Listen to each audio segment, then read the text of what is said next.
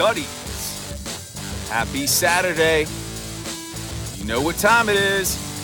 It's time for that bag. Yes, it's the Steelers Saturday Mailbag here on the Still Study Session episode number 336. Got 4 questions for all of you, from all of you, because this is a show in which you drive the content, you make it happen. We're going to talk Stephon Tuitt, potential cuts in training camp, Brian Flores, and Tuzar Skipper. That's all today in the Steelers Saturday Mailbag. But before we get into that, thank you for being a supporter of the Still Study, for listening, reading, and sharing my work with your family and friends. It truly does mean the world to me, so thank you for that. I would love to connect with you. We can do that one of 3 ways. You can comment directly on the articles at the bottom of the page. You can hit me up via email at thestillstudy@gmail.com, and you can also give me a follow on Twitter at stillstudy. Would love to connect with you. Get your question, comment, feedback on the show like I'm about to do today. Every Saturday, that's today, I do the bag, the Steelers Saturday Mailbag, in which I get your question, comments, feedback on the show. You drive the content, you make it happen, so let's connect. And also, please be reminded of the podcast that I did with Jim Wexell over on his site, The Still City Insider. Our podcast is called The Still City Insider Podcast. Jim is super knowledgeable and insightful about your Pittsburgh Steelers, having covered the team since 1995. It's a lot of fun. We recorded an episode last Saturday. We'll be recording next week. Check it out. It is linked in the show notes. And also, by now, you know that the Still Study is available on Apple Podcasts. Get daily updates on the study sessions, the Still Study podcast in one place. Subscribe, check your daily feed, and listen and enjoy. And you can do me a huge favor by leaving a review and a rating. That helps me grow the site. And my gratitude to you if you can help me out with that. Yin's beautiful, beautiful studyings. All right, so the bag. Let's jump into the bag. We're going to start out with Mark from State College. I think this is the first question from State College. So shout out. I'm a Penn State grad. Love me some Happy Valley. In fact, when I was living up there, I was like, I'm going to live in State College for the rest of my life. That didn't happen, but I love State College, love Penn State. And Mark, thanks for writing in. So Mark writes, with Tuitt retiring, do you foresee Loudermilk or Leal being able to be full-time legit starters? Mark, thank you. I don't know. That sounds so non-committal, but you don't know what you have in the rookie yet in DeMarvin Leal, and to project that he's going to be an outstanding starter without having seen him on the field in pads in training camp is foolish to do. Loudermilk, I feel a bit more comfortable because I thought he played well as a rookie last year, being forced into duty. But here's the thing. The Steelers could go out and bring somebody in as a free agent on the defensive line, and they probably will. But they're going to give these guys every opportunity to either A, start, or B, make up some kind of rotation where one of the players, Loudermilk or Leal, gets the bulk of the snaps. The other guy will pick up what's left over, vice versa. Because the Steelers like to stay in-house. But I think just based on the issues that they had last year in terms of run defense, I think that might compel them to bring in a free agent on the defensive line. But I'm a bit conflicted here because of how much the Steelers like to stay in-house. Like I said, they're going to give Leal and Loudermilk every opportunity, but I think they are a bit gun-shy after what happened with that run defense last year. So, and I anticipate a free agent to be signed. But do I think either of them could be legit starters? Yeah, why not? They could be. But again, will they? That's what we don't know. And we won't truly have a clue until we are in training camp. We see some of these preseason contests. So a long ways to go. But Mark, thank you for your question. All right, next up we've got Rob from Ohio.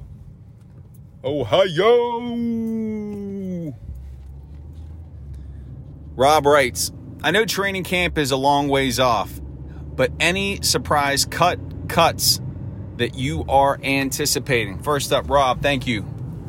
You studying, you beautiful studying. Surprise cut or cuts?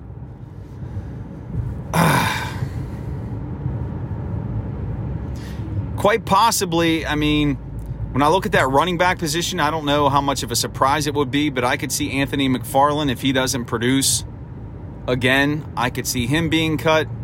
If one of these undrafted rookie running backs, Mateo Durant or Jaylen Warren, produces, maybe it makes Benny Snell expendable.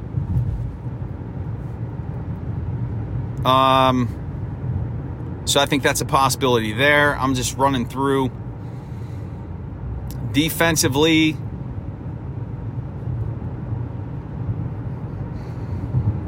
yeah, I mean, I thought about this. I don't know how much, where this is coming from, but just thinking through everything.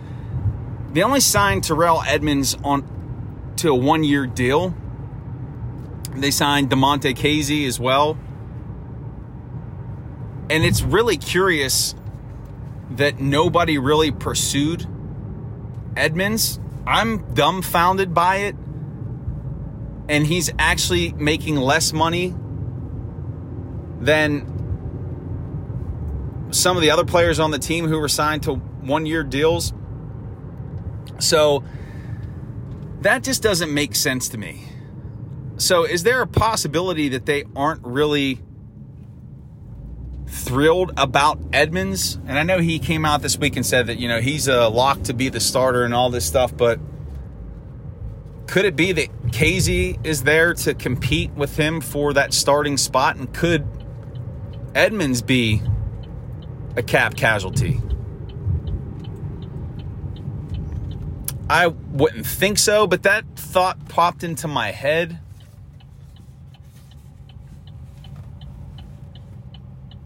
We'll have to see how that plays out. And then, this is probably not a surprise cut, but I know they just signed Tuzar Skipper. Some people are saying, he's going to be the number 4 outside backer. I don't see that happening. I don't think it's going to be much of a surprise, but I don't see him making the team. So, Rob, I really don't have a lot of good answers there yet in terms of surprise cuts. I really need to sit down and go through the depth chart. I haven't done that yet. Once I go through that, I'll have a better sense and feel for that.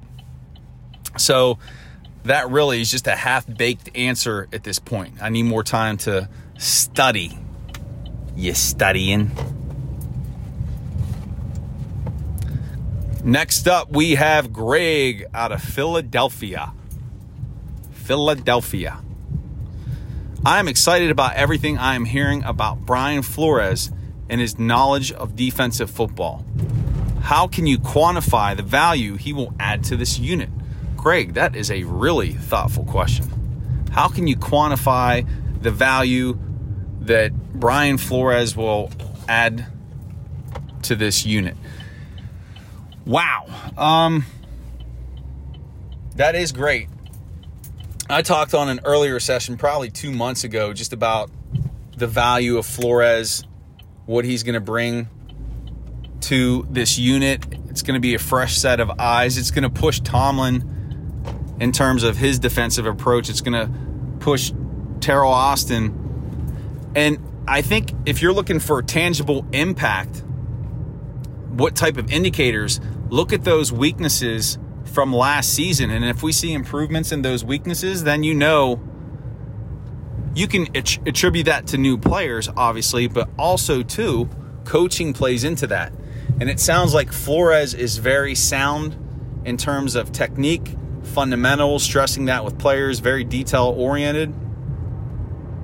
So if you see that run defense improve, if you see the team generate more turnovers, if you see the team improve their third down defense, those types of things in comparison to the previous year, then you know that some strides have been made. And while you can't account all of that improvement to Flores, you can attribute some of it to him. So I am excited about Flores very much so, because I think that fresh perspective, that fresh set of eyes is really going to help this defense. And I think this defense has a chance to be better than it's been the past couple of years, even a few years ago when it was just knocking out turnovers left and right.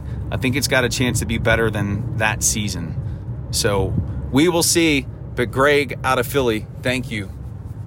Thank you. And then the last comment comes from our longtime contributor here, Doug Prosterog, at Prosterog on Twitter. Doug commented on Tuzar Skipper. He writes, Skipper is a fine OLB 4, but he has to beat out Tuska first.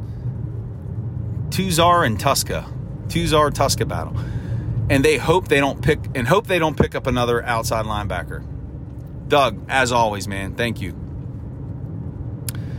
I don't know if I agree with you that he's a fine outside linebacker number 4 unless he's made some gains and strides. I don't see him sticking with the team. I think they're going to look elsewhere. So your point of them picking up another outside backer, I think that is more likely. And I don't see him beating out Tuska. In the battle of the T's, I don't see Tuzar beating out Tuska. I think they're going to go look elsewhere for an outside backer in free agency. That's probably has the greater likelihood of happening, and that player more than likely will stick, as opposed to Skipper being the number 4. And Studyins, that's going to do it. That's the bag. That's the bag for this week, June 4th, 2022. Man, rolling along. We're going to blink. It'll be the middle of the month. We're going to blink again. It's going to be training camp. It's all good. And did you know that there are only 99 days?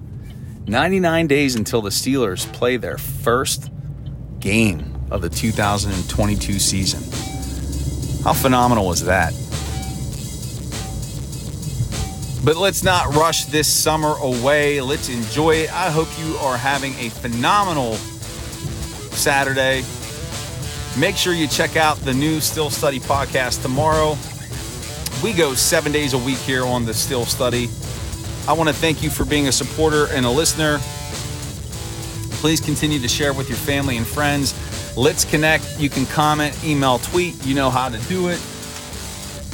Check out the podcast that I do with Wex. It is linked in the show notes.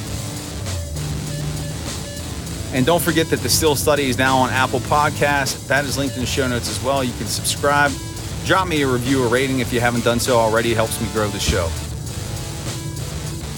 Ladies and gentlemen, that's it. Enjoy your Saturday.